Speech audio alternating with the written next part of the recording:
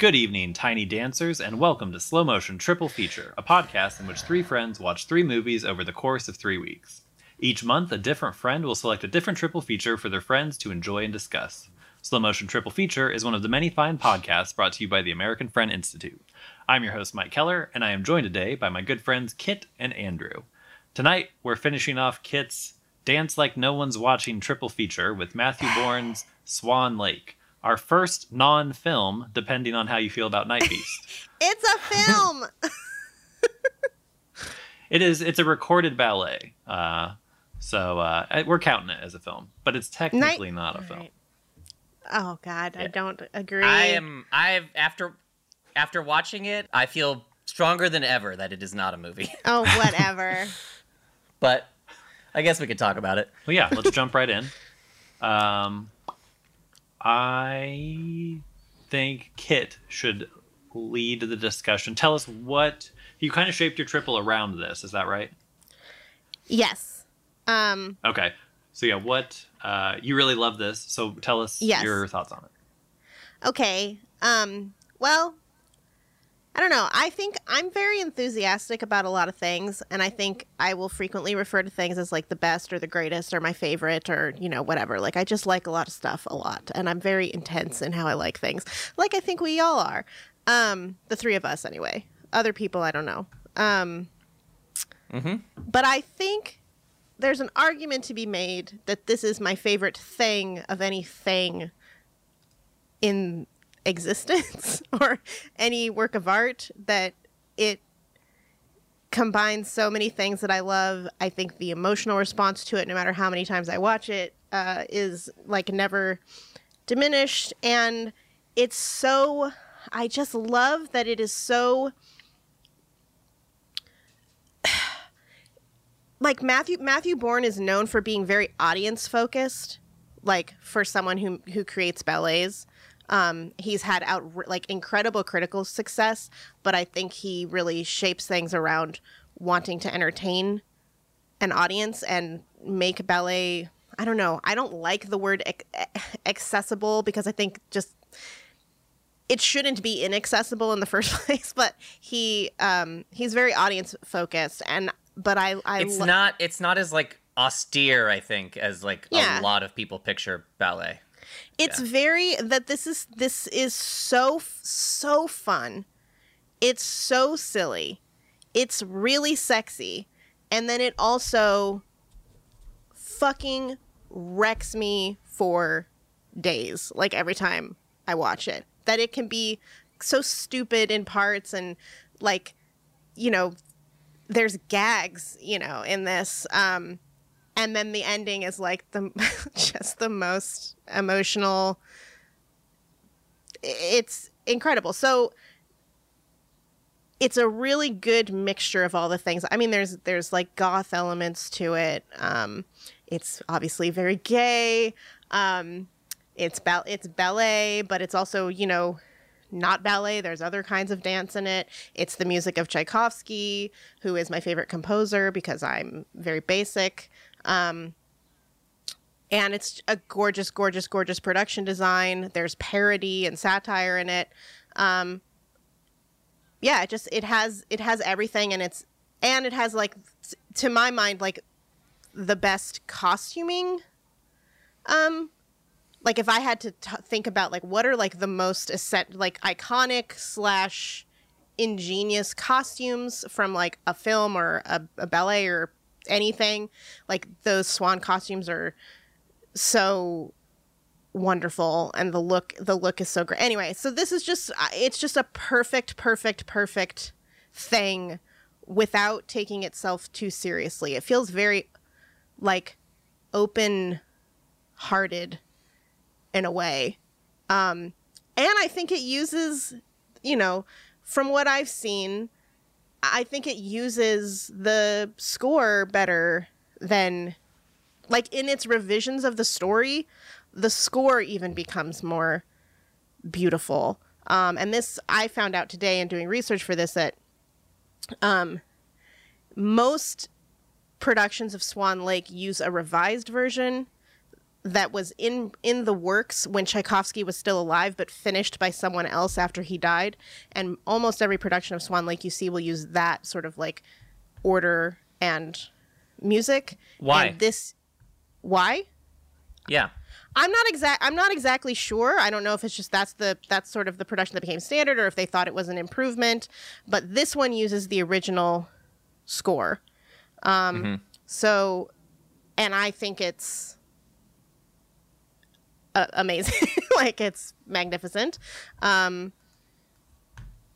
Anyway, I don't know. There's a lot more to say, but I'll stop there. I guess I have questions, unless you want to. I didn't have a lot of thoughts on it, but like I can get to my reaction to it. But Andrew, did you want to share what you felt? The class. What did I feel? Yeah. What was your impression of the ballet? I mean, I thought it was good. I mean, I like ballet. I liked the way it was a surprise. I didn't know anything about this interpretation. And honestly, I don't know a lot about Swan Lake. Like, I know the music because everybody does. Mm-hmm. But like, my access point for Swan Lake is Black Swan and the last 5 minutes of Billy Elliot. So, I mean, that's it. Which is this. Which is this, yeah. So that was Right. kind of cool. Just to like see that, to feel like there was some extension of that movie into this. Like, there is some kind of cool, I don't know, just like the sweet wounds of Billy Elliot are still fresh. So, I think in the back of my head, I'm picturing this as like a part of that, I think. But yeah, I thought the sort of like, there was very cool, inventive scenes. Again, I pictured, when I think of the ballet, which again, I like, but I think of it as, tutus. I mean, that's what I'm expecting to see. So it was cool. Just, there's like guns and shit, and there's that fucking bar scene is incredible. And it's cool, like, seeing, I know basically fuck all about ballet, so this might be a dumb take, but to me it looks cool how they were kind of like channeling other types of dance through ballet. Okay, so that is what they were doing. Well, you said it wasn't ballet what they were doing, but then it felt like, just like looking at it, like, I don't know, they were doing something that looked like Latin inspired, like salsa something, but it still looked like, it looked like the engine was still ballet, but maybe yes. I mean, for instance, the body wasn't. And I'm like, I am so far from an expert on ballet. I just know I like it, but the only time anyone's on point there's hardly any women in the production, but the only time anyone is on point is in the parody ballet that happens. So like in the bar, like, yeah, I think it still qualifies as ballet, but they're wearing dance shoes, like, that you would, like you say, do like a salsa in or something.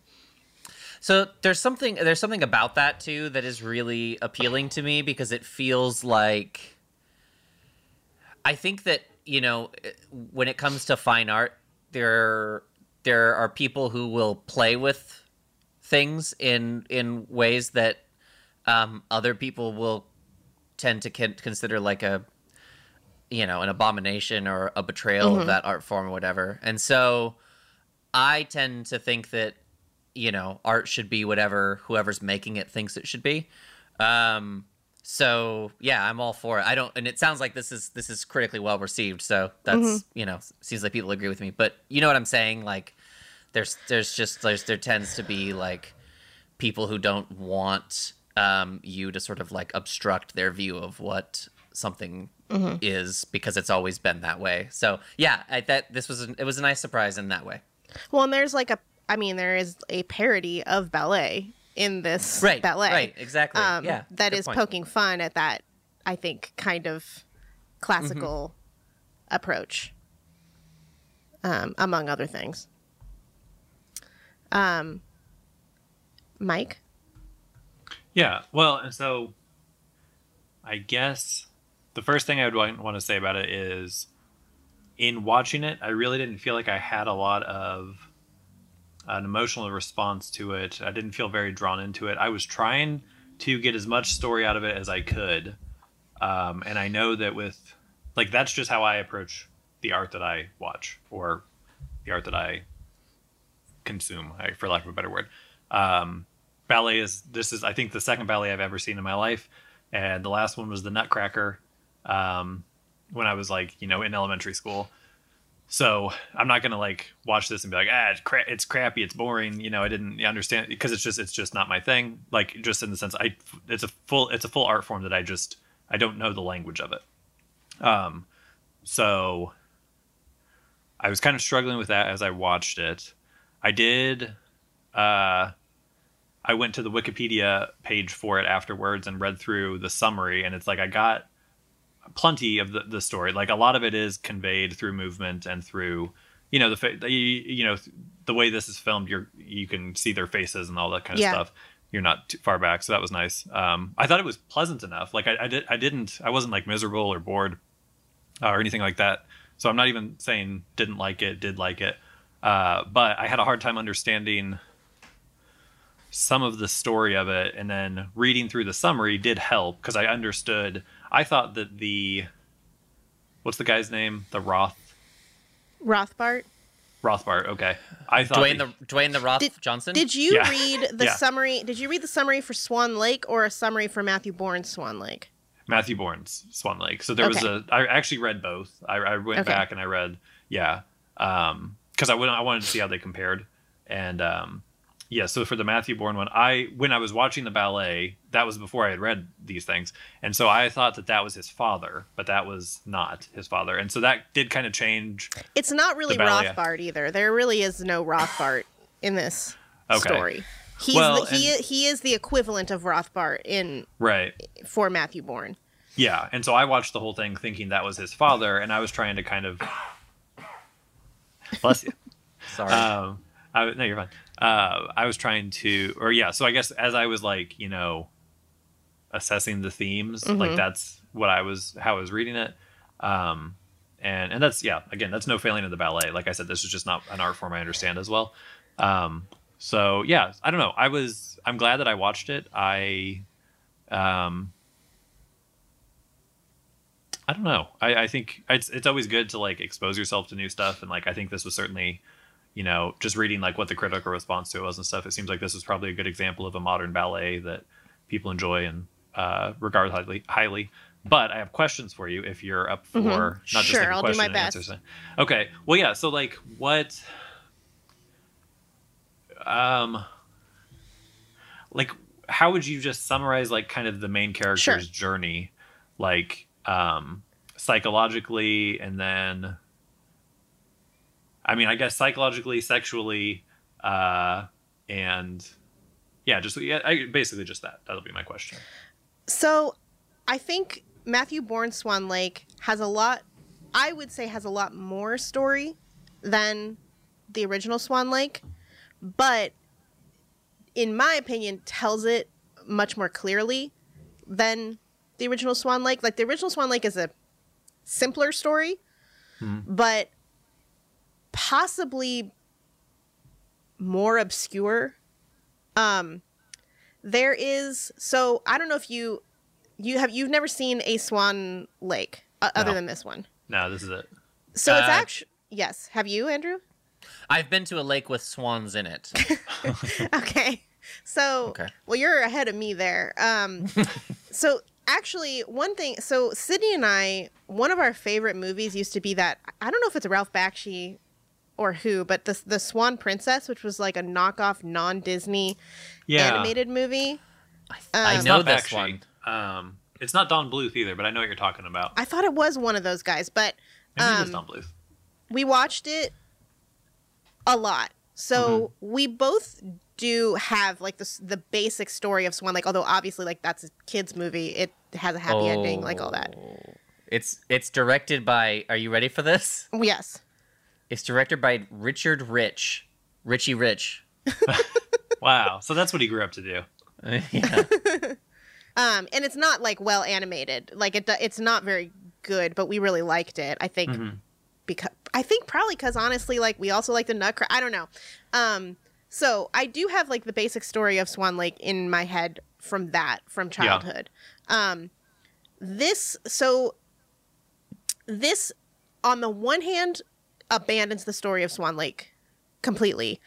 On the other hand, I do think it rewards knowledge of Swan Lake, kind of like a little bit like I think the Castlevania show I've been watching, where if you've played the games, apparently there are Easter eggs and things in there that you can pick up on that make it fun. I have no knowledge of those games, and it's still very fun to me. But I do. So, for instance, okay, let's see. How do I go through this? So, in the beginning of the original ballet, the prince like Act 1 is the prince and his boys, and his mom tells him he has to get married. He has to like pick a princess, and she's gonna have a ball where he just has to pick the person he likes the best. And he's upset that he doesn't get to marry for love, and his boys are trying to make him feel better. So they say, let's go hunting. They see some swans fly overhead, and his mom had just given him like a new crossbow for his birthday.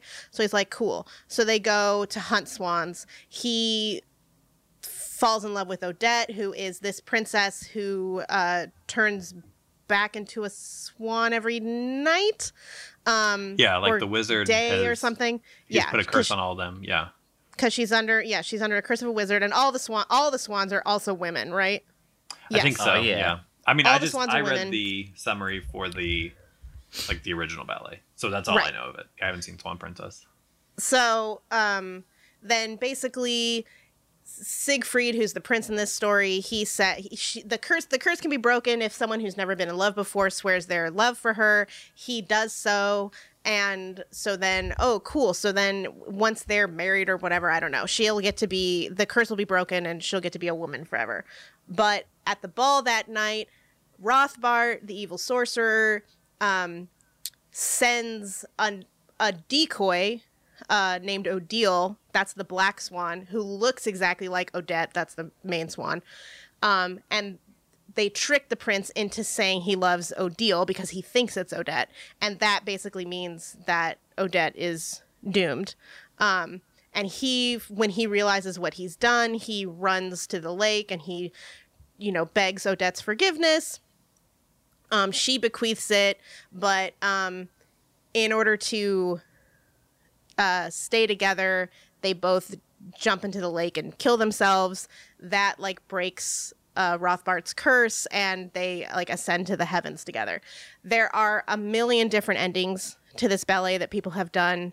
Sometimes they just live happily ever after. There's one where Siegfried basically becomes the new Rothbart and forces Odette to just stay with him anyway. And yeah, so there's a lot of different endings, from sad to happy, that people have stuck on this. In Matthew Bourne's Swan Lake, so I think the beginning I don't think it's as explicit as his mom is you have to get married, but I think we understand kind of, if we're making connections to the original, that's some kind of pressure he's under to select a woman. He's obviously, his mom is not very nice, and she will not show him affection. How old is he supposed to be? He's 21 in the original, so probably around there. But I mean, it's set in our time. It was just, I was confused because it was okay, he's got a giant bed. So is he a little boy? I think that's so they can fit all those swans under there. And yeah. And then his mom, she's got that streak of gray hair, but she's also toit. So it's you can't have an old lady doing ballet most of the time. I understand, but maybe a little bit more gray to make me, because it took me a really long time to realize that they weren't, boinking. Oh, okay. See, I don't know. That's the other thing anyway. So they have that day where they go about their royal duties. In the original, that's the time where he's hanging out with his boys and playing with his crossbow, I think. And there's the one part that I love that is, I think, very important, where they wheel out that statue as like one of their royal duties is to go like see this new statue that's being unveiled, and it's like a hot guy from behind. That's the swan, the guy who plays the swan anyway. And the prince is kind of like, interesting. And I also noticed for the first time tonight that the statue's kind of in a pose similar to what the swans end up doing, like their kind of like classic pose.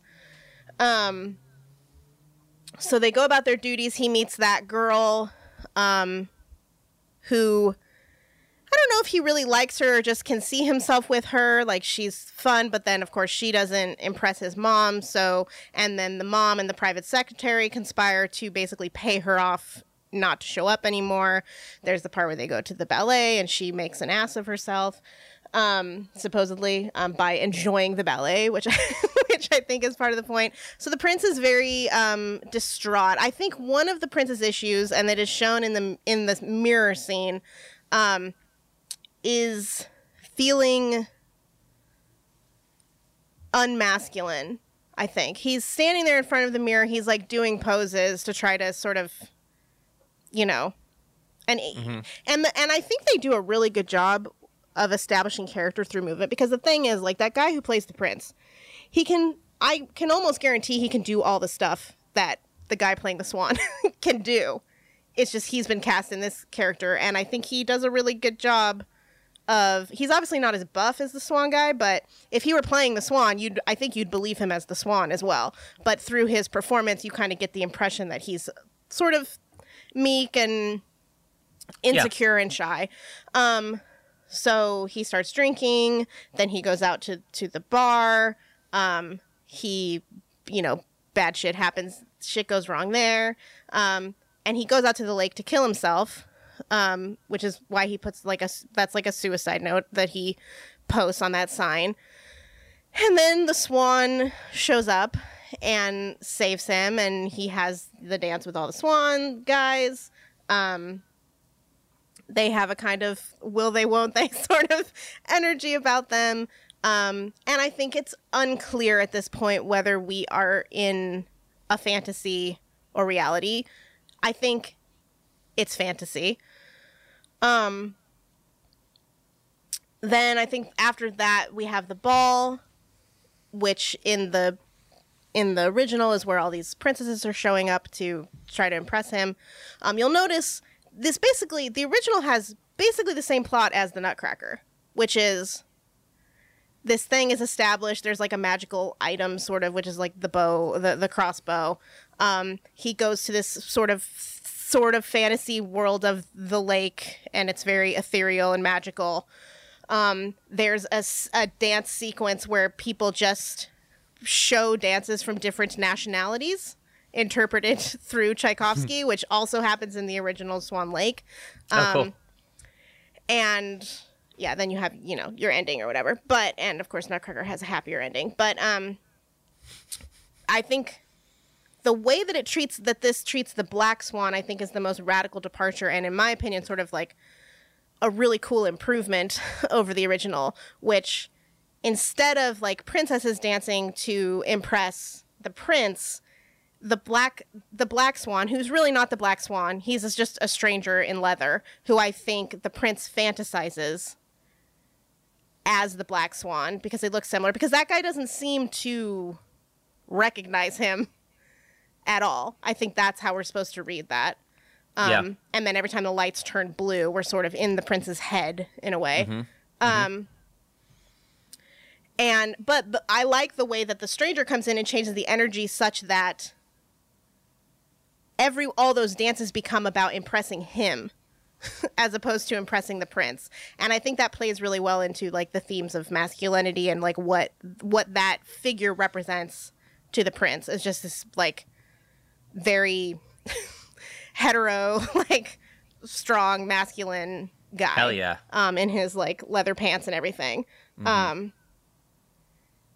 And so the prince is losing it psychologically. We have an accidental murder. He goes to an insane asylum. He gets out of the insane asylum and has a kind of last vision of these swans, where now the swans behave more like the people at the party who were laughing, or at least as he imagines them, how he fears they would respond to his homosexuality if he were to act on it.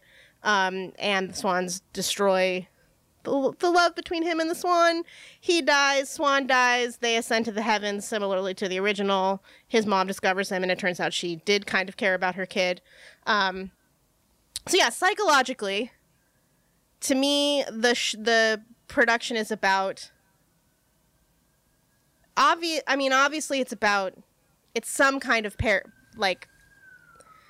parable about being gay, but even more than that in a way, I think it's about masculinity and different displays of masculinity or performances of masculinity, and then along with that, like, freedom. And I think that's more, rather than the swans being like cursed, I think the swans are, until that last scene, sort of just free and beautiful and masculine, and more what the prince is actually looking for, than like a curse he has to break or something. Okay, yeah. I don't know. Does that answer your question? Yeah, no, that clarifies stuff. Like, I definitely didn't notice that the statue was the same as the Black Swan guy. Mm-hmm.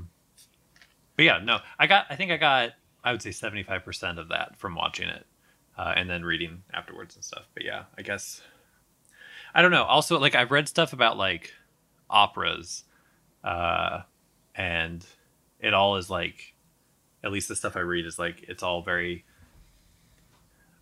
heavy and like philosophical and all this kind of stuff that they find in there. And so I felt like maybe I was missing like much deeper or much more sophisticated stuff. But it's like, that makes sense that's what the story was for this. And that, you know, it's certainly, it's interesting in that way. It's not like a bad story or something, but I guess that's what I felt. I had this feeling the whole time, like I'm missing something bigger.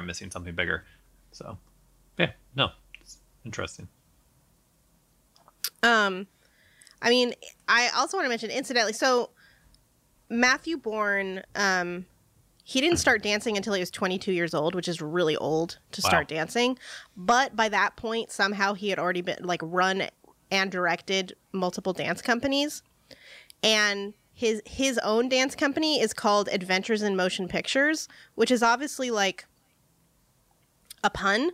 But I do think he has a very like movies approach in a way to making his ballets. Like he did a picture of Dorian Gray that used like cameras, like on like the dancers holding cameras and taking pictures, and then those being like projected behind the dancers. He adapted Edward Scissorhands for ballet. He also has recently made a ballet out of The Red Shoes, which is set to various scores by Bernard Herrmann. Now, is it the movie The Red Shoes or the ballet in the movie? It's the movie The Red Shoes. So then it also has the ballet within a ballet that this Two has. ballets. Right. It's like the inception of ballets. It really is the inception of ballet. Now someone needs to make a movie out of Matthew Bourne's Red Shoes.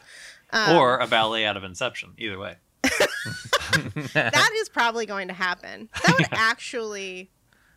It could be cool. Potential there. There's a lot of dance in Inception. Yeah. Mm-hmm. If you think about it. Yeah. That would actually probably be better than the movie. Okay, then actually I'm going to copyright that idea real quick for any You listener. really should. We could That's cut fine. this out. You should mail it to yourself. Did you have more questions, Michael? No, that clarified a lot. So I got the Rothbart thing. I guess I didn't really understand like why the mom didn't like him or was so cold to him. But I guess that could be she was just disappointed that he wasn't living up to like what the prince needs to be or whatever. I think that's part of it. I mean, I think she's just, some moms be like that. But then also, I think there is an element of her being disappointed in him. Also, I think this show is really despises women. Okay. So and like I didn't realize until I read the thing that typically that this would all be women. Like, I guess I didn't realize how much gender swapping was going on, or I guess sex swapping was going on. I mean, that's why this, that's the brilliant conceit of this. That's why this became a huge hit, Okay. but then it's also really good. But certainly I don't know, I'm trying to think of an equivalent. I mean, this is his first big thing as far as I know. This is the thing for which he is best known. And it's certainly a genius PR move to be like, I'm going to do Swan Lake with all men. It's weird, though, that paid off, yet the 2016 Ghostbusters did not pay off. I know. Well, and go ahead. I was gonna say, turns out things work when you have a reason to do them. Right. He completely recast the entire story to support that decision. Then obviously the choreography is completely different. And actually, there are a lot more barriers, I would say, to an all-male ballet than to an all-female Ghostbusters. Like, everything in ballet, first of all, ballet is about women, I think, principally.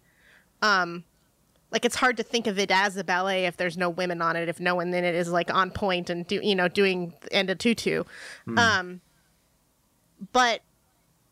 partnering, just all of the mechanics of ballet go into like male female partnering. It's much easier. I mean, and most of what men do in ballet is leap and lift, and lifting a guy is very different from lifting a 90-pound ballerina. You know, so even Matthew Bourne himself, who actually I think successfully figured out how to do a gay or all male ballet, he even says like he can't really super imagine a true like romantic pas de deux between two guys within the confines of ballet. I would argue he fucking did it multiple times in this very show, but it's very challenging, I think. Okay, interesting. Yeah, and then I guess the last thing I had with regard to the mom was, I guess I kept thinking maybe there was some sort of like edible thing going on.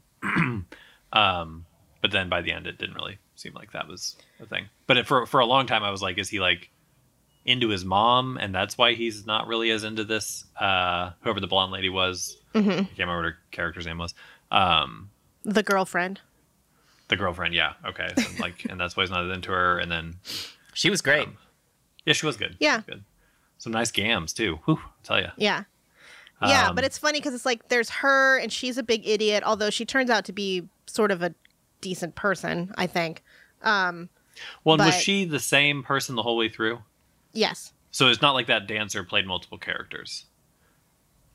No. Okay. I got a little confused just with the costume changes. Yeah. And then, so that's it's like her in the black dress. Right. So she's in the pink kind of dress at the beginning where she's more like... She seems kind of ditzy or, whatever. And then she's at that, the Swank Club. And then she seems more like, and so it's like he learns, like the idea was that she had been paid to kind of be flirty with him or something like that. I think she was being paid to not show up. She was being paid to go away. Oh, he basically had settled on her as like, if I have to get married, like I like this gal. Okay. And then obviously she's not the most innocent because she's like going to this bar with another guy. She like just kind of wants to marry a prince. And then Rothbard shows up and pays her off. Basically, can you stay the fuck away from the prince, please? Okay. And then she shows up at the ball and she could still just be scheming, but it seems a little bit like it's cast as like, no, I don't want your money. Well, right, but she seems kind of sinister in the bar stuff, and so I thought, well, she seems so like bubbly and innocent to begin with, and then at the dance at the end when she's in, I guess she's in a different costume at the bar, but then she's also definitely in the black costume at the kind of the ball, I guess, toward the third act. They tried to help you by making it exactly the same dress she wears in pink, just it's black. Well, but see, that's the thing. There's in this, there's a white swan and then there's a black swan, and so I'm thinking like, are there multiple characters? Oops, I hit my microphone. Are there multiple characters who kind of have this sort of duality, or I don't know. I didn't know what was going on. Yeah, but it was interesting. So the mom doesn't. She wants him to get married. At least that's in the original. Okay. And it seems to be, I think the basic backstory of this one is she wants him to like embrace more of his royal duties, which would also include picking a wife, presumably. But she doesn't want him to be with that broad. No, she hates that girl. That's a mean mom. It was a good. She was a perfectly fine suitor, in my opinion. I hair. think, yeah, it's a little more. It's a little more nuanced than just like, oh, she wants him to be a man and bang chicks.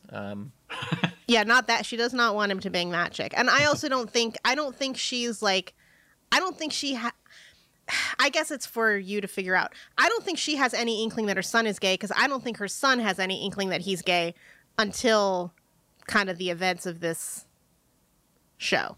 I don't think he knows really what's going on with him until he like sees that statue and then meets the swans and everything. Or he's been dreaming, obviously, of this swan. That's what we see in like the very first, thing that happens. This swan has been appearing to him. So I feel like that's sort of the awakening of who he really is. This is possibly a naive question, but are a lot of men who do ballet gay? I think to the extent that in any like art or entertainment, okay, probably, but it's not necessarily like just like across the board type of thing. No, I wouldn't think so. I think and it's actually one thing that I think this ballet is also about. This ballet has been, as we talked about, I think in Billy Elliot, this ballet has been hugely influential to like the next generation or two of male ballet dancers like around the world, because this show tours a lot too, and there are so many like ballet dancers, including the guy who's in this movie as the swan, talks about how when he saw, I think maybe the original swan, or he saw someone dance that part when he was a little kid, because this was also like family entertainment, so a lot of kids saw this, and he was like, to him it was like, oh, boys can be dancers, like, and also male ballet dancers, I think you can imagine, like, get a lot of shit from people for dancing. Well, that's like going from Billy Elliot into this, it was kind of funny because it was like, it's like, well, not all ballet dancers are pooftas or whatever. Yeah. And then going to this, it's like, oh, they're kind of fucking each other on stage. But yeah, they but I think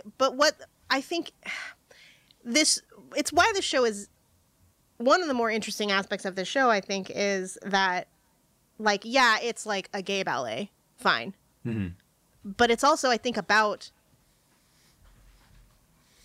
masculinity in a pretty, honestly, like, traditional sense. Like, definitely. Part of what that ballet within the ballet is making fun of is how male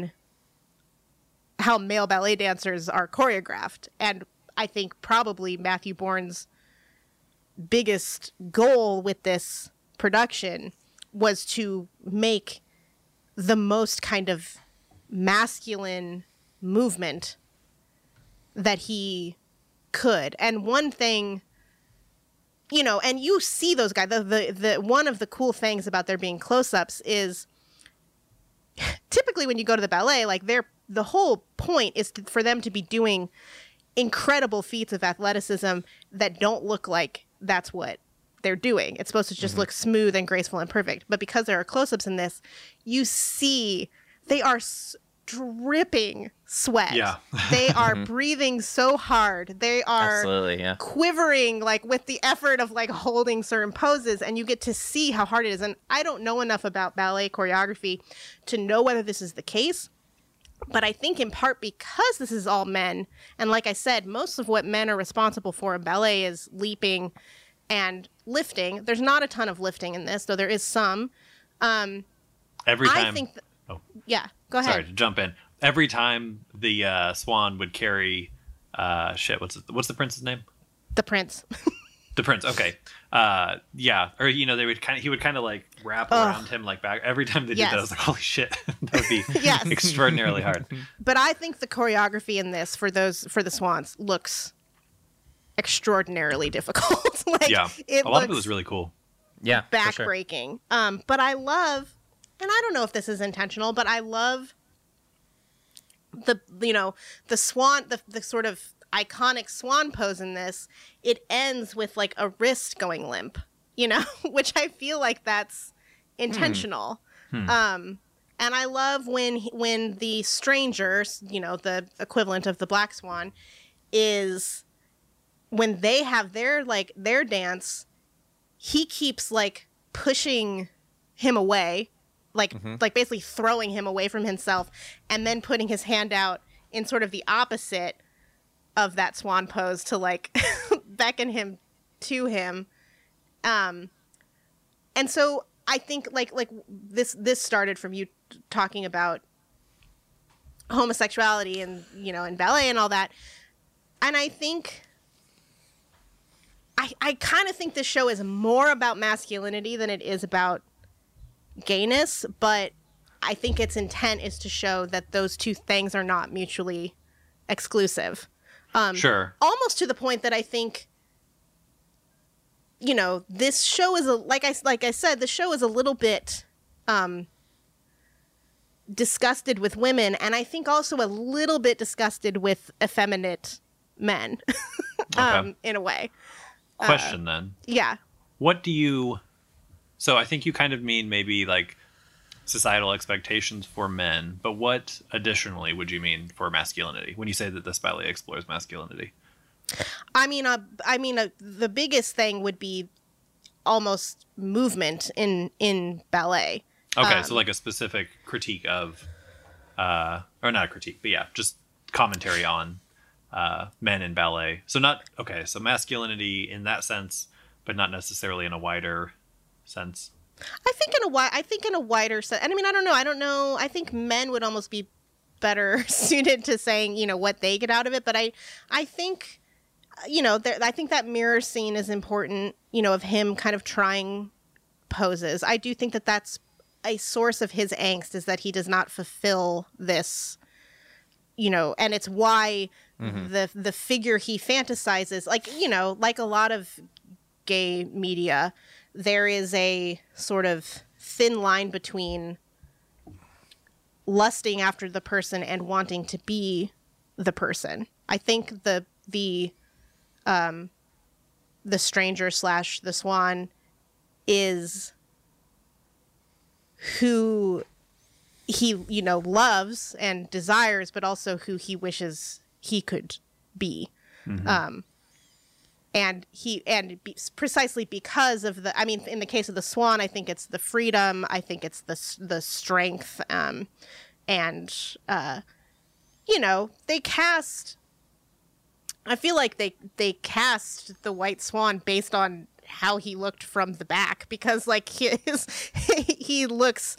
extremely muscular, like even for a ballet dancer, I think. And obviously the prince, who is no doubt just as strong in reality, has a kind of more gangly, skinny frame.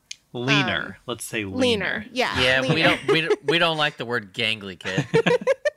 We don't use that term anymore.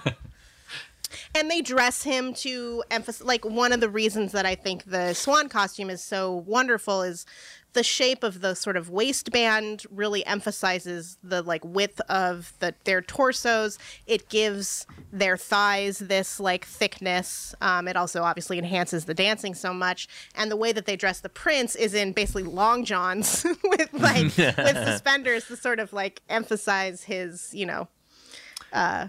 maybe wimpiness.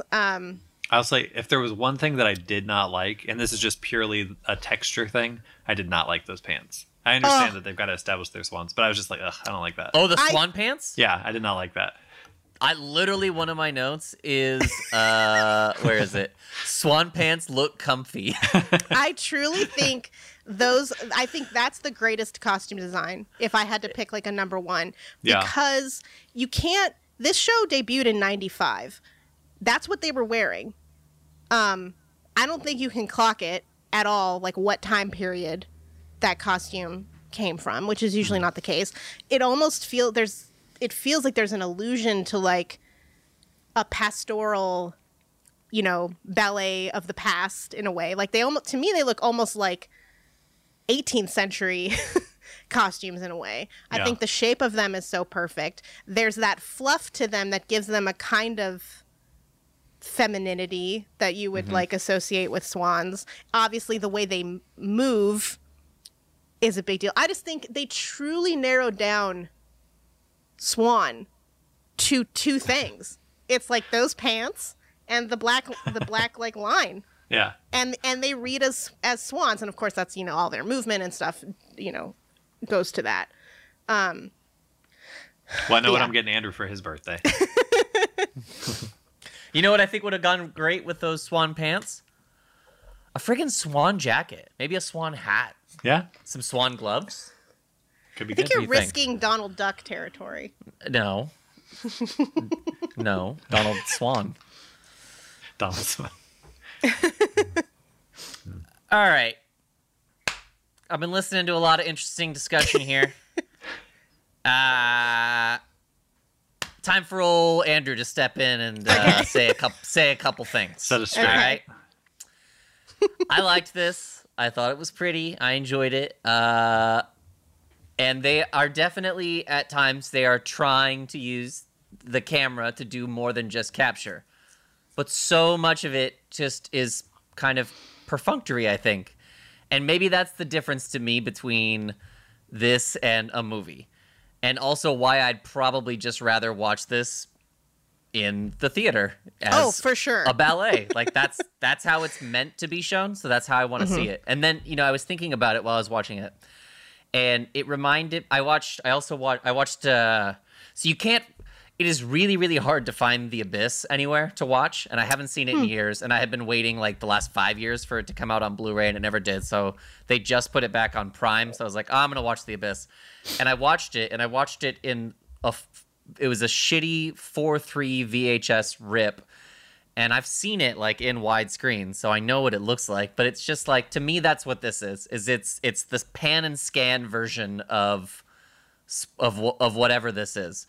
And there are also things that are just like, like Eye Patch Lady, when the dude comes over and is doing the shots, and then she like does the very big like theatrical lick of her lips, like that's gross in a close up. If I'm sitting middle to the back of the theater where I'm meant to be able to see it still, it looks great. It's like, okay, you're conveying that information to me. But like as a shot in a film, it doesn't work on the same level. So that's the other thing, is it's just like you're taking two different things and sort of mashing them together so the cotton toppers at the Fathom events can see it. So yeah, I liked it, but there's times where like anytime it went to a close up or even like a medium shot, it was like, well, I'm sure that the people who chose to make this a close-up or a medium shot, I'm sure there's thought behind it. But it's just like, but this isn't the thing that this was meant to be. So It's like, even though I understand that even in the live version, the emphasis is probably in the same spot, what the fuck else is happening that I'm missing?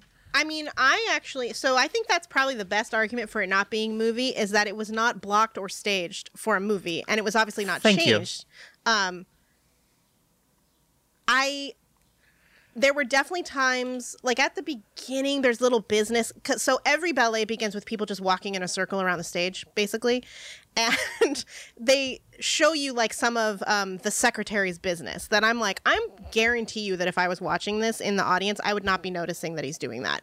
And a lot of the things that like the girl is doing and the mother giving her bad looks, while they're watching the ballet, like my focus would probably be on the ballet. It wouldn't be on that, but some people are looking at that. But in this, they're giving you close-ups of it. There were times where I felt I would rather be seeing the entire picture than half of it, because I know that this was arranged for it all to be like a scene. Yep. Other times, though, I did appreciate. I love that we get a close-up when the stranger puts the black stuff on his face, and when it's very cool. I agree. When he turns his face and smiles, and it looks like a less threatening, more genuine smile. I'm like, that would be very hard to read in an audience, and I think it's nice here. I also think at times they use editing in the camera to enhance some of the effects of the ballet, though the effects still. So one of the best parts of this show, I think, is when the stranger is dancing with the mom and they're twirling toward the prince, and then the prince like steps in and the light turns blue, and they go from a medium to a wide, and just the fact that there's a cut there helps, and it's, timed well. It enhances in a way, I think, that switch. However, it obviously, you can tell by the audience's reaction that it worked equally as well, just, watching the show. But like, I don't disagree at all that like my post-lockdown goal is to see as many Matthew Bourne productions as I can, and especially to see this live. Like, I love watching this. I also think like at the end, when this right after the swan has died and the prince is like walking toward the camera and the score, or he's walking downstage, I guess. The score is so, I feel like that's one of the best recasts of a main theme in anything. The way that it sounds, it's probably why people have been able to give this either a happy or a sad ending, is because the way that sounds, it's like fighting to be a happy theme, but it's just a little fucked up. It's like he just slammed the minor and the major together, and it sounds like an insane person to me. And that guy, who's not an actor, he's a dancer, he's doing really good acting, I think. Like, the look on his face, and being able to see that a little bit better is at least interesting. And like I said, fascinating to see sweat just dripping off this poor man who has to dance in a leather who has to do what he's doing in like an entirely leather outfit plus a big overcoat. He's doing that, but he's doing it in Ross's pants. Yes, exactly. And I'm like concerned, like, are people going to slip on the amount of sweat pouring off of this guy? I did think about that. Yeah, I was just, because they're like touching each other and stuff. And I wondered that this seems ripe for injury. Yeah. Yeah. I wondered at one point how often dancers just slam into each other, like accidentally at a ballet, because there were so many things where they're kind of like crisscrossing or like moving in a line. I was like, God, surely at some performance on like a Tuesday, like somebody's just like totally creamed somebody. I thought I saw a guy in this land a jump a little too close to one of those like pillars. Yeah. That's in the stage, and like almost like modify what he was doing to avoid hitting it. Yeah, because you watch this stuff, and like for me, it was really easy to just sort of like honestly just kind of get bored. Like, you just take it for granted that these people are all moving expertly and they know, but then you start to think about it, it's like, good Lord, like it would be so hard to do any of these things with your body. There's that part in the choreography that I think is something that also happens in the original, in most versions of the original, where the company of swans, not the main one, are coming out from the wings and kind of crisscrossing, or almost like the Beatles movies where they're like in a hallway and they're like they keep coming out of it. Looks kind of like that. And I was just thinking about both the timing of when you go to make sure the spacing is accurate, and then all these people with different heights, different degrees of power are like jumping and stuff and having to jump the same amount of space, or they'll all like end up, crunching into each other or getting to a far, just to keep the regulation of the pattern so perfect. It's like, how the fuck do you do that? And like, it was really easy for me to just not even think about that, and then you kind of just get bored. But then as soon as you start to like really like think like, good Lord, like they have to do all of these things, and like they have to do it to music, and they have to like it's wild. Anyways, you were gonna say something, Andrew? Yeah. I had two things. One, just jumping off of your point, I think I agree. I think there's so much physicality and timing and just thought and strength and everything that goes into this. And there is something about putting a camera between the viewer and like kind of like wall to wall incredible visuals and choreography. There's something about it that like it creates this sort of distance. Do you understand what I'm saying? Yeah. The other thing I was going to say is that here's my proposal. Let's do this as a movie. Right? Let's get rid of the audience. We don't need them. Stage, don't need it. Let's get on a set, baby. And here's the thing. Dance, there's a lot you can do with the camera and body movement, as we know. I think, and like, can you think of a ballet movie? Like an actual ballet movie? Yes. What is it? The Macaulay Culkin Nutcracker. Okay, that was filmed on a stage. But they do shoot, but it looks a lot more like a movie than this does. No, I'm talking, no, none of that. I'm Okay. talking an actual movie. We're going on location. Right. And we're doing friggin' ballet. there's no dialogue. And there's no dialogue. Okay. All score, baby. Maybe some sound effects. That could be cool. Get some ambience and shit in there. I just think there's a lot to work with here. Yeah. No, I think like so the kind of the centerpiece of the film The Red Shoes that we watched. Mm-hmm. If you like, there is material here, and my personal preference would probably be to see like the classical version of the Black Swan, What translated Swan into Lake? the oh yeah, Mm-hmm. sorry, Swan Lake. Like that would probably make a really cool film. But like there is like just do it in that visually inventive of a way, and that what's that? I think you would be so bored during the original Swan Lake. I have to Right. say. No, I'm just building on Andrew's idea. Okay. Like, but no, I think that would be, yeah, like you could make a ballet movie. I think people to see this, my preference would be to see it as it was intended on the stage. I would love to see it. I genuinely would. But if you're gonna try to package this as a movie to me, it's gotta be the real deal. So let's get out there. What would the word be? Would it be ballet? Balletic? Balletic? Balletic, yeah. The most balletic film. I was gonna say you could just like do a search for like balletic films or the most. But it's like there are opera movies. There operatic. Have you seen? No, Operatic. Yeah, that's the word. no, that's not what I'm calling it. Opera movies. And then No, there I'm are, just saying, yeah. But there are movies that are plays, right? Like Neil Yeah. LaBute, like he makes play movies. What was it? Ma Rainey's Black Bottom, wasn't that a play? Yes. Oh, I don't know. Yeah, I think, Okay. I don't know. Anyways, yeah.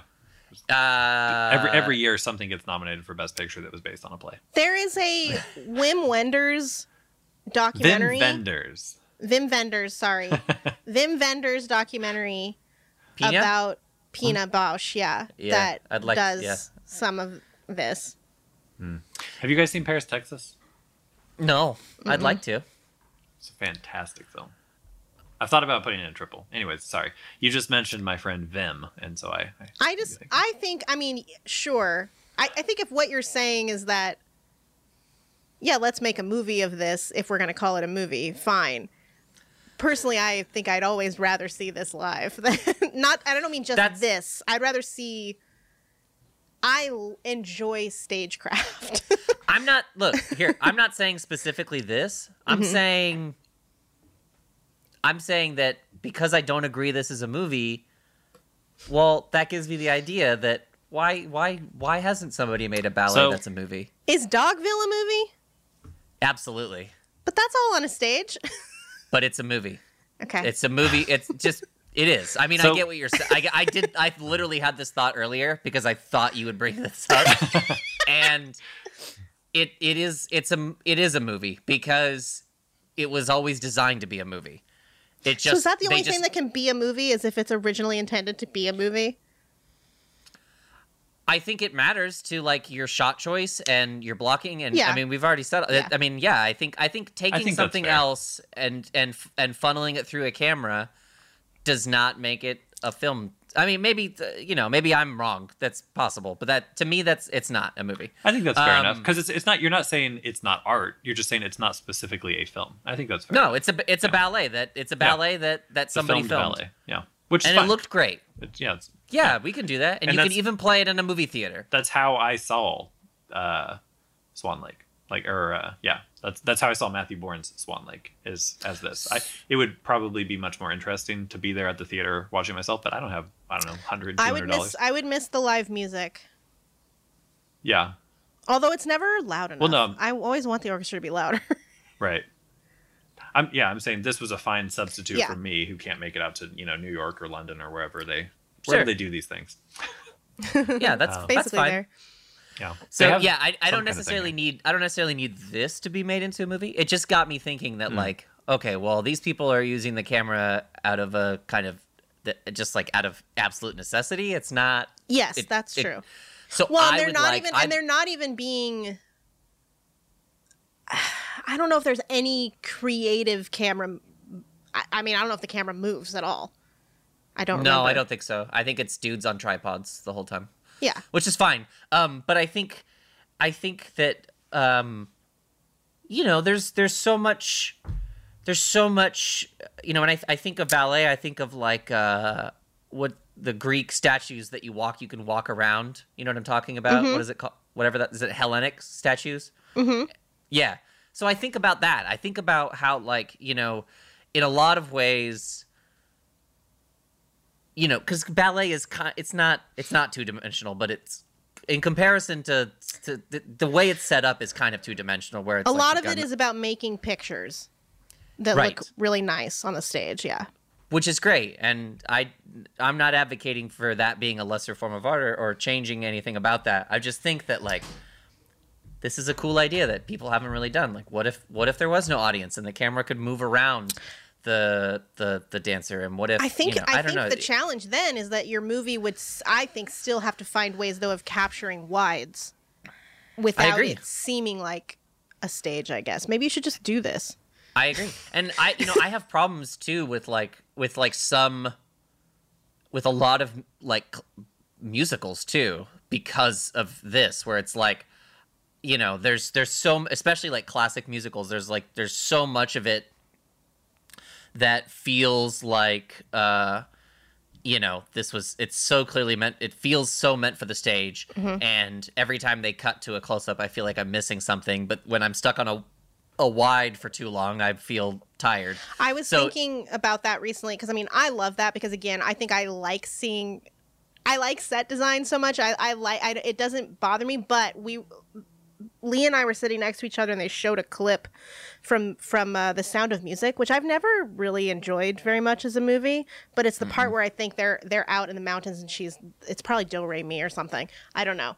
But she's singing them and we were both sitting there like, Jesus Christ, that looks amazing. And it's like I mean, they're outdoor in the Alps or whatever. Like, Yeah, it's it beautiful. looks incredible. And when the camera's spinning around her when she's singing, like that's something that would never happen on a stage, and it totally enhances the music for that to be happening. And think about like West Side Story, like on those that like kind of cement, like that concrete, or no, like basketball courts Basketball or whatever. court, yeah. Yeah. And it's just like you've got all these wide shots, and just populating that space with the obstacle of chain link.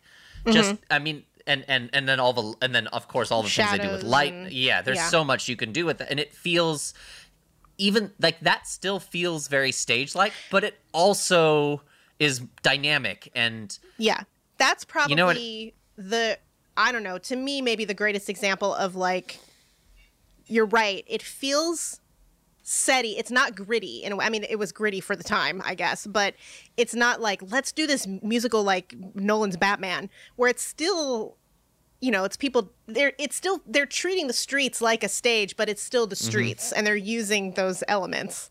yeah, absolutely. And moving the camera and, that shot where like the guys come out of the tunnel and like, it's so awesome. It is awesome.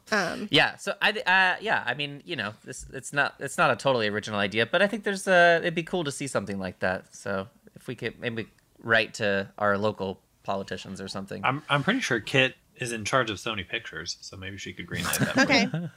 Yeah, let's reboot West Side Story Again, right now. Right now would be the Because time. We gotta rush this sucker. That trailer does not suggest to me that he's doing anything other than remaking it. We gotta rush this sucker. What trailer? The Spielberg West Side Story trailer looks when does that come out? identical. Christmas, I think. Okay. There's a new Lin-Manuel Miranda musical this in the summer. Heights that like released that's set almost in the same place and similar themes by an actual Puerto Rican person, I think. And yeah, I don't know if Spielberg is happy about that.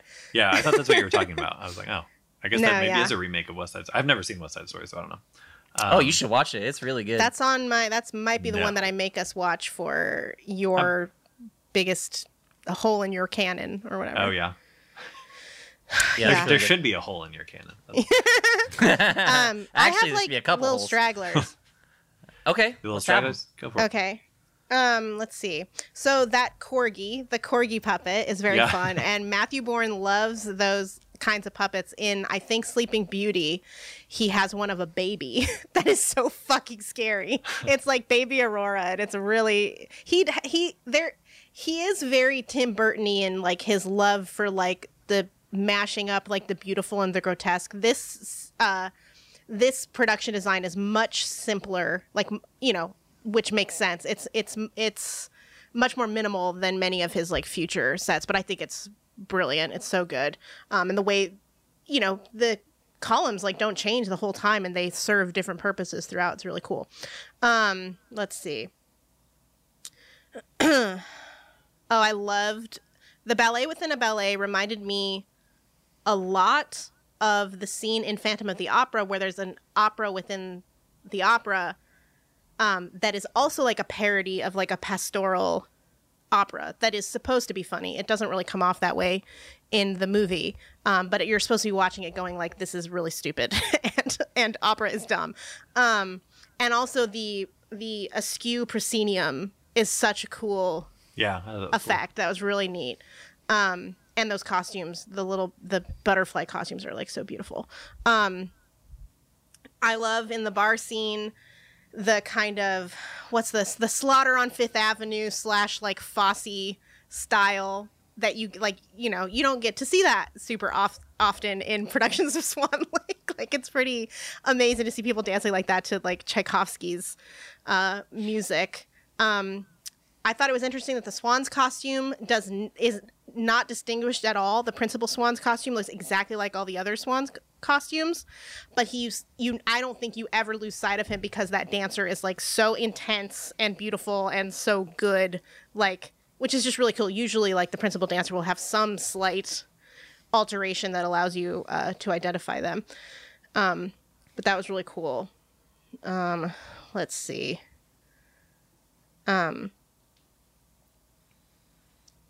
I love that move where he wraps around him like in the fetal position. It's great. That lift. It's like, I could cry right now talking about it. The only thing that's kind of bugs me about this show is that until the very end, so the main like Swan theme, the like do do do do do do do do happens like kind of like really happens like twice. And both times it's used as like a kind of Bernard Herrmann Vertigo, like psychological theme. And like nobody's dancing to it. And it's like one of my favorite pieces of music ever. And it's just, he's always alone. The prince is always alone on the stage. I mean, I love the graphics used and the swan coming to life and flapping. Like that's really cool. But it made me kind of bummed that like I'm not seeing people dance to this beautiful music. I kind of mentioned this, but like when the prince and the stranger dance at the ball and the light turns blue, it's so fucking simple. But like you hear the audience like the reaction in the audience is so fun and cool, like how effective that is. And the way that is choreographed is so great. we haven't mentioned the fucking creepy masks on the male dancers dressed as nurses. Oh yeah, that was super super awesome. Also, there's like one like super hairy chested ballet dancer in the company of swans, and that was awesome. And I feel like that had to be a choice. It was really, really cool. I love the kind of like white smeared on the swans. Like there's just kind of like clown white makeup just sort of haphazardly all over them that looks, you know, they've been sweating through it. So it's kind of like, it just has so simple but such like an ethereal effect. As I already told you guys, I started watching this at 2 so I gave myself 3 hours to watch a 2-hour thing because I'm like, I don't want to be crying when we start the podcast, but I finished like right at 5 because I was like going back through things and like trying to get Lee to come in and see things and all that stuff. And I guess the last thing is I really like how I felt that when the swans appear in this show, it's such a different tone, but it's almost I feel that it's almost entirely achieved through movement. Like atmospherically, the lighting's not radically different. The music is obviously from the same score, but it feels like I'm in it conveys the idea of a kind of fantasy so well, just kind of through how much more, I don't know, beautiful and ethereal the movement becomes, as opposed to like, you know, the set being radically different or the lighting being radically different or the music being radically different. And I thought that was like really, really cool. Anyway, that's it. Greatest thing ever. Gonna throw something in real quick. The difference between your husband Lee and my wife Sarah this week was that Lee got called into the room by his spouse to watch something from a ballet, and Sarah got called into the room by her spouse to watch something from a Jackie Chan film. Hell yeah. You said you were going to start watching Police Story. Martial arts movies, and is that what you were doing? What? No, I was just watching I think Police you mentioned that.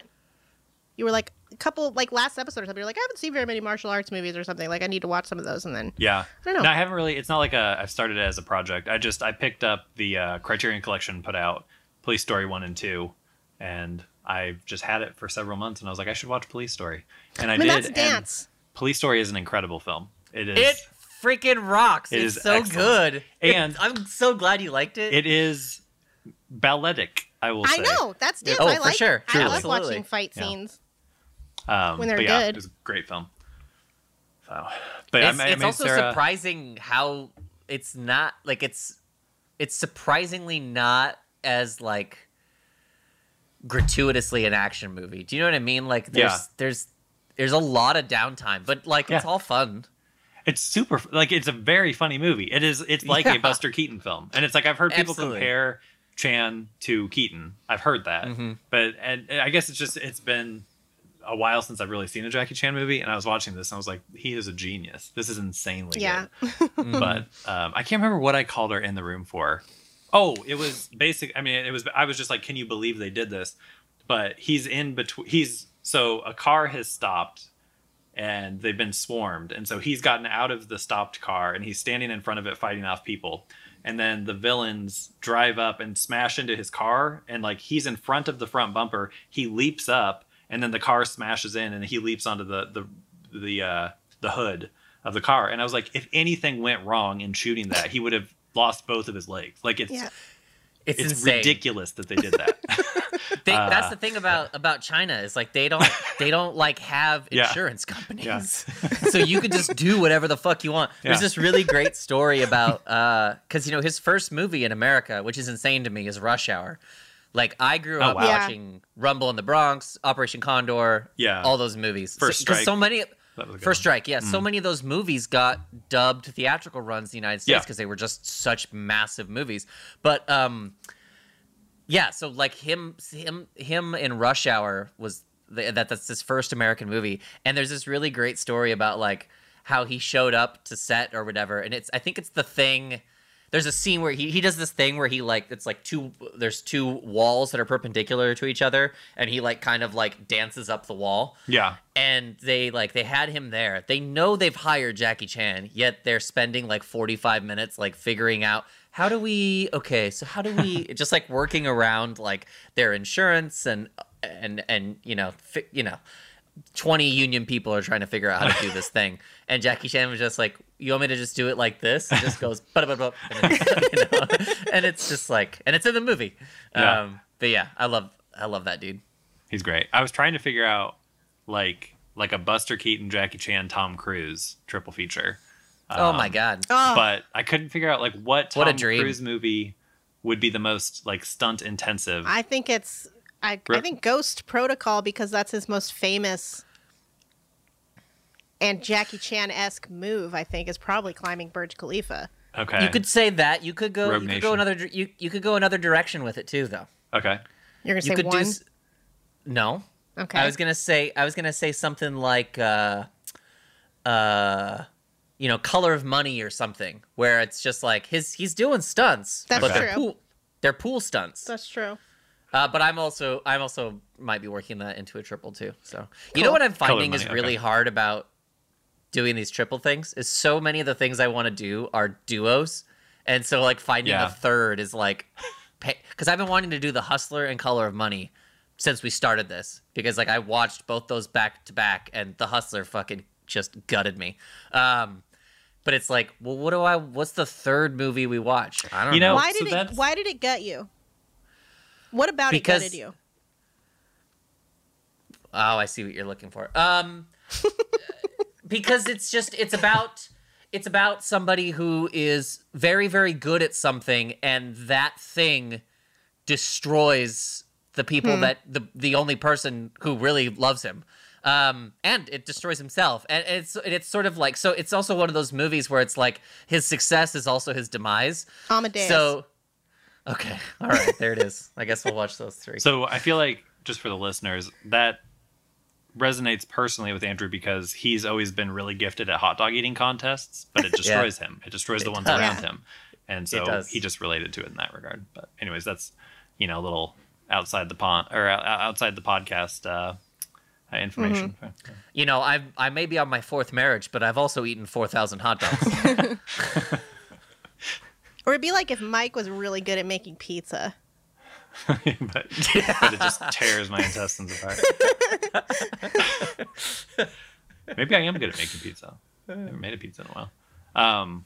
Well, I got something to pitch to you if you're interested in a duo. Okay. But we can get to that when we talk about our next triple feature. But first, it's time for, unless Andrew had little stragglers, No. it's time for the Cruise Minute. Bow-bow-bow-bow-bow. Woo! Okay. Do you guys have anything? No, I don't. You never do. I know. Has Tom I know. Okay. Cruise Has Tom Cruise done a gay movie?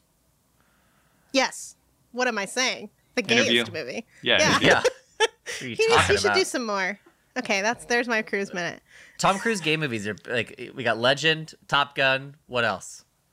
Yeah, Top Gun, very gay. Well, Interview with the Vampire. Oh, there you Top- go. Boom. There's your triple. I don't know if Legend is gay enough. We've done all of those movies. He's Or I guess just we in haven't I don't done know. shorts. those. I don't know, Kit. Those shorts, my friend, But are it's just quite short. shorts. Nah. Sorry.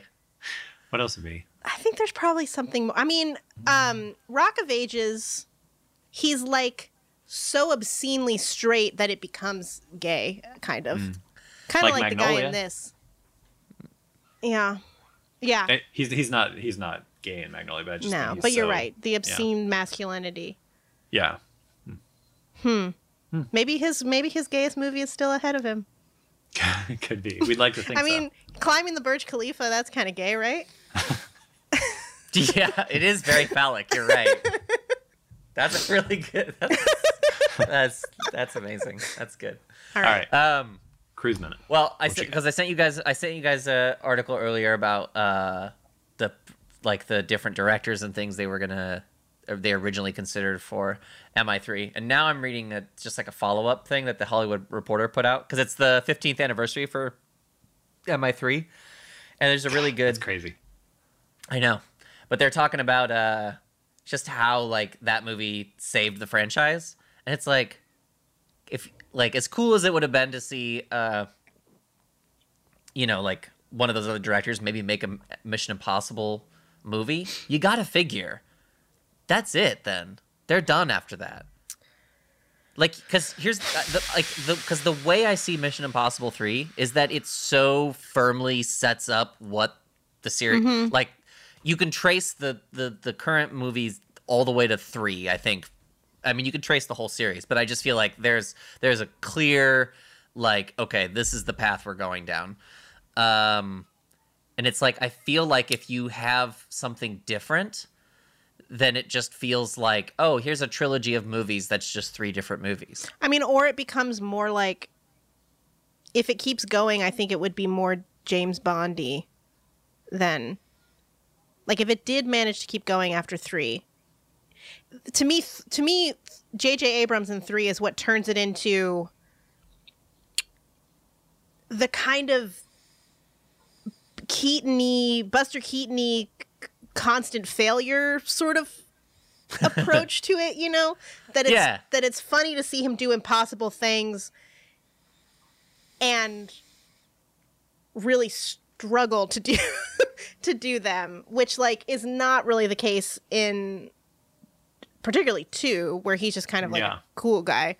I just think that, like, yeah, I think that's important, but I also think that, I don't know, I think without that vision for it, and also without Cruise needing a comeback at the time that Ghost Protocol came out, I don't know if we have any, and I think, I mean, Fallout. I don't think it can be underestimated how important Michelle Monaghan, just the concept of the character, is to redefining the direction of the movies. And also, honestly, even Kerry Russell in that movie is very important, I think, to, like, what became Ethan's defining quality that Alec Baldwin spells out explicitly in Fallout. Yeah. Yep, I agree. So yeah, I think all of that. I think the more, because Ethan is, in no other point in the series is he more human than in that movie. So I think that stuff is very important, and obviously percolates throughout the other movies, even though he's. Who would you want to see do one? If you knew that 3 was going to be, okay, this is it, and we're done after this, like, what director do you want? I mean, and J.J. Abrams is not a... Because, I mean, we wouldn't have said we wanted J.J. Abrams. He just turned out to be perfect for it. Yeah. The hero we needed. It's obviously De Palma again. I knew you were going to say that. I mean, truly, De Palma, but he wouldn't do it. De Palma never would. No, who knows? But put yourself back. He literally turned down Mission Impossible 2. Well, whatever. But no, that's what I'm saying. So put yourself... So he's... we are post Mission Impossible 2. He is post Mission to Mars, which did not do very well. I just think he's too much of a badass to, even in the wake of failure, consider himself as needing a comeback. I'm just saying he could have brought it back to the quality of Mission Impossible 1 he definitely could have. I think it would have been a good movie. I don't think he ever would have. I just think he's like, I'm not making sequels. Probably, yeah. I also think that just like I rewatched MI1 within the last couple of months, and just I feel like I always forget, but it's just like, God damn, that movie's so fucking good. And it's just like, I don't know how he does it again. I kind of think it wouldn't happen. If anybody could do it, it would be if I was going to pick somebody. Gosh, this is really tough, to be honest, because it's like, because sometimes I do think that, like, oh, you know what? I don't think I do want Christopher McQuarrie to direct 4 Mission Impossible movies in a row for him and for the series. But then on the other hand, it's like, but they're really fucking good. So. And they're Tom Cruise movies. And they're Tom Cruise movies. Yeah. Exactly. So that's the other thing, is like, they don't really feel as much like directors' movies anymore. They feel like a producer's movie. Yeah. Which you can only really see when you look at the series as a whole. You know what I mean? But I guess I would pick, I don't know if I would pick, like, I liked Joe Carnahan's idea for making a $50 million Mission Impossible movie. I don't want to see necessarily. You know what? I got it. I would pick Gareth Evans, the guy who directed the Raid movies. No, okay. That's what I want to see. Do you I mean want to see Ethan. Is Gareth Evans different from Gareth Edwards? Yes, that's Godzilla guy. Gareth Evans he uses these That'd be cool. these Indonesian like camera operators. Basically, it's all handheld. They put everything on like it's a thing called a fig rig, which is like a wheel, and you can turn the camera like James Wan uses it and sometimes. it's in like a building, right? Yeah. Like, aren't they in a building so, for a the lot of- second yeah. one isn't. That's more like open Okay. world. But just like there's like the idea of maybe the entire movie is one mission, right? It's just like the beginning of that's how the raid starts. Oh, yeah. Starts with That'd like be really cool. it opens with them pulling up to the building, and ends That's with him leaving the cool. building. I So like so this is my idea. Unfortunately, you are tied up for the next year and a half with your ballet film. So Damn it! I should have never committed to that. Ugh. All right, well that's fine. You want to hear mine? You're gonna hate it. Let's do it. Barry Sonnenfeld. What's wrong with you? That's ridiculous. Hey, He Men in Black needs a was good. comeback too. Two guys needing a comeback. Yeah. It's a post Wild Wild Wait, West world. I've got mine. Okay. You know who I want to direct the film? Tom Cruise himself. Yeah. Well, yeah. There you go. That's His the directorial answer. I mean, that's debut. what you're getting. Something tells me, here's the thing, because I thought about that too, and I have this feeling in the back, like just like is that I'm not sure he wants. I think he knows he shouldn't. But he also is. I know. Yeah. There's a reason. There's a layer there. Yeah, I think you're probably right. And Christian McQuarrie does. He is very important to that process. Yes, for sure. So I kind of, I think there's, I think he knows more about this than we do. Yeah. I think he's like me, where he doesn't need the glory. He's fine being the puppet master, pulling all the strings, And he gets it Making- anyway. making everything happen, but knowing that he best serves the world as a movie star, as opposed to some, impresario who's known.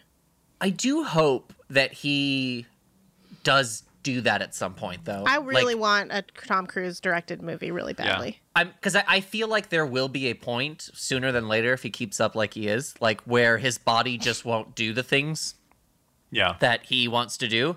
And so I wonder if in that case, because I think directing a movie, I think starring in a movie is quite a bit, depending on what you're making, is much less time intensive Yes. than directing a movie. I think what Tom Cruise is doing, where he's starring in a movie and making it, is on another level. But I feel like he would very easily get sucked up into like the responsibilities of like managing an entire production, which he already does. But yeah, I could see that. I could see him like building these scenes and Well, maybe you not watch necessarily behind- being in them. You watch behind the scene footage of like the one where they're the helicopter behind the scenes footage, where they're like seemingly standing there on the day being like, okay, what are we going to do? Like, what are we going to shoot? And I mean, it's him and McQuarrie and a couple other probably stunt coordinators and stuff. And they're like, okay, well, what if I'm, really fucking close to your helicopter? Like, it really seems like they are choreographing the scene together right there at an airfield. They are. And the insane thing about these movies that like I think a lot of people don't realize is that so much, I mean, everybody says like, oh, you write the movie 3 times before, during, and after while you're editing. But the thing is like, I feel like most of the writing that's happening is in the production. Like they Yes. basically go in, they have a script, I'm sure, but I think that's part of it's just having McQuarrie on set, and then also him being the writer, and then I guess just a lot of bravery. But like, yeah, they write those movies as they're going along, Which is what is so blows my mind, because even in those movies where obviously the action is the reason, to me, I think of them as the best written movies currently going. Like the writing, to the extent that, plotting a movie, having characters say things, deciding when's going to happen, things are going to happen, how the action is going to ramp up. Fallout's top 10 best written movies I've ever seen. But I agree with you. I think that is very kind of, it seems like the writing is secondary to like what they want to do. Excuse me. Well, Mike wants us to be done. If I may. It is called the Cruise Minute, and we're nearing about 10 minutes of Tom Cruise conversation here. Perhaps we could pick this up after the podcast. Yeah, I'll say one last thing, which is basically what Kit was saying. But I think that they definitely go into the movies with idea, like, because Tom Cruise just has like a list of ideas in his head of like stunts that he's wanted to do for like 10 years, and he just like whenever a movie gives him an opportunity to do it, he does it, which is a strange way to approach movies, but also kind of awesome. Seems to be working. Yeah, it does seem to be working, but it doesn't. But to his credit, it doesn't feel like when they get to the Burj Khalifa to climb that sucker, it's not like I don't feel that the movie is a conduit for his stunt. I feel like the stunt is absolutely a conduit for the movie. That's why the writing is so good, is because it's like what it needs to do is make it so that he has no other fucking choice. Exactly. And they do it. You're like, well, I guess he's got to fucking climb these buildings in these crazy fucking gloves. Anyway, sorry, Mike. All right. No, you're good. Thank you for joining us tonight, folks. But Mike. What is it, Andrew? The listeners want to know what we're going to be talking about next week. I do too. It's undecided, but it will be a triple feature of my choosing. I have 4 ideas. We can discuss them, or you can just tell me to pick one. We can settle. Let's discuss them, but let's do it after we finish this. Yes, do it after the episode. That's what I was thinking. Okay. Well, Slow Motion Triple Feature was recorded in box seats at the ballet, but not the good ones. We were way in the back and couldn't see anything, and the popcorn guy never even came around. In fact, I'm 90% sure it was a janitor's closet. Anyways, special thanks to our producer Lee, the man in the booth who makes us sound great. If you'd like to contact us, please do so at slowmotiontriple@gmail.com.